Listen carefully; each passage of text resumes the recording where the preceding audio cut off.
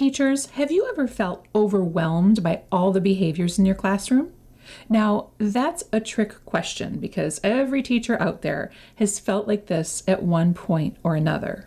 And those behaviors, do they seem like they're getting worse every year?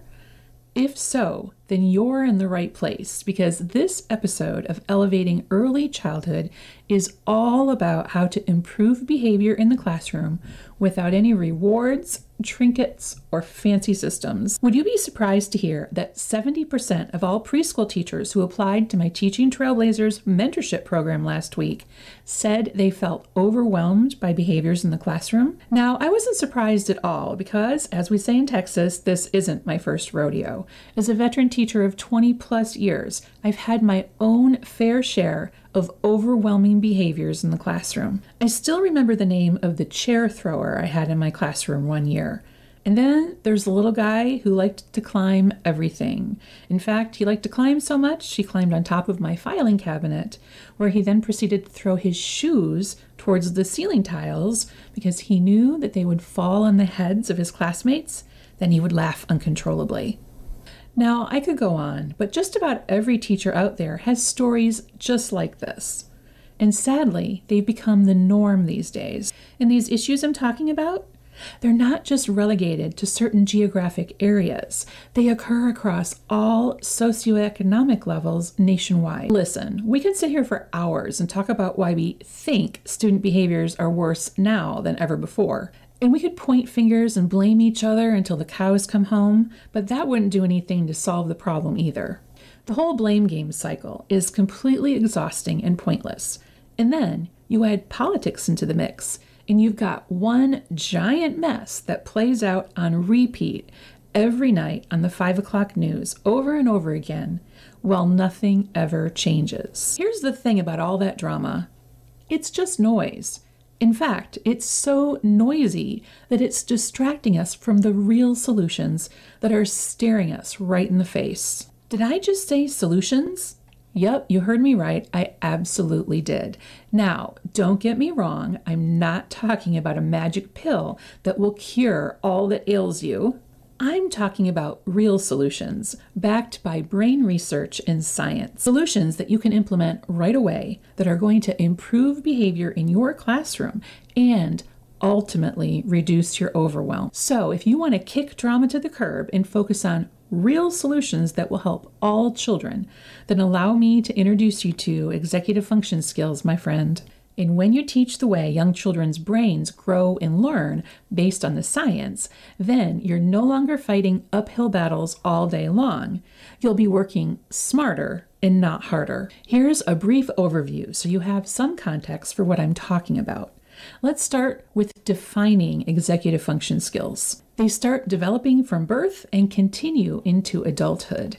And these skills help us function in the real world and do things like follow directions, order tasks, wait, start and complete tasks, categorize and sort, clean up, move and speak at the same time. That's a tricky one.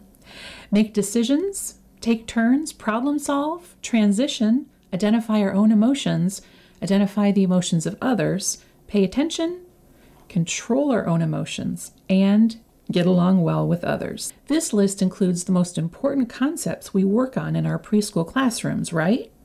Each of the skills I listed falls under the umbrella of a specific executive function skill. The bottom line is that if we align our teaching practice with these skills, the result will be much healthier and happier children who will learn more because their needs are being met in the classroom. And when you make executive function skills a priority, your frustration levels and those of your students will be reduced. Listen, anyone can tell you what these skills are and why they're important, but what practically nobody out there is doing is telling you how you can do it in practical ways that will actually work in the preschool classroom. So that's why I chose executive function skills as the topic for this year's Soar to Success Summit. Each of the 18 sessions are jam-packed with aha, eye-opening moments to help you better understand how young children's brains learn and grow, and how to align your instruction with the brain science.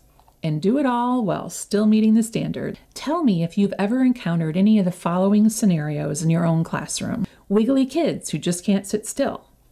Kids who do anything but pay attention during circle time. A class that's always loud and talking over you. Children who struggle with transitions. Kids who just can't seem to take turns or even follow the simplest directions.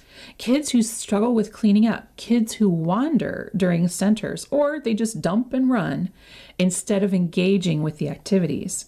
Kids who need help managing their big emotions. If any of that sounds familiar to you, then you don't want to miss the Soar to Success Summit this summer.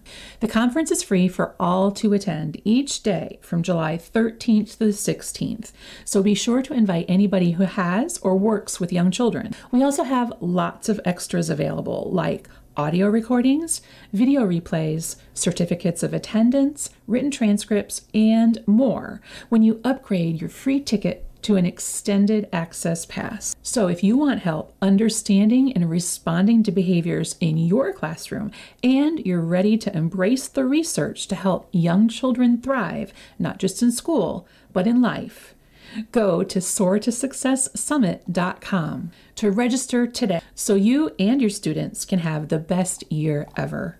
I'll see you there July 13th to the 16th. Until next time, I'm Vanessa Levin. Onward and upward.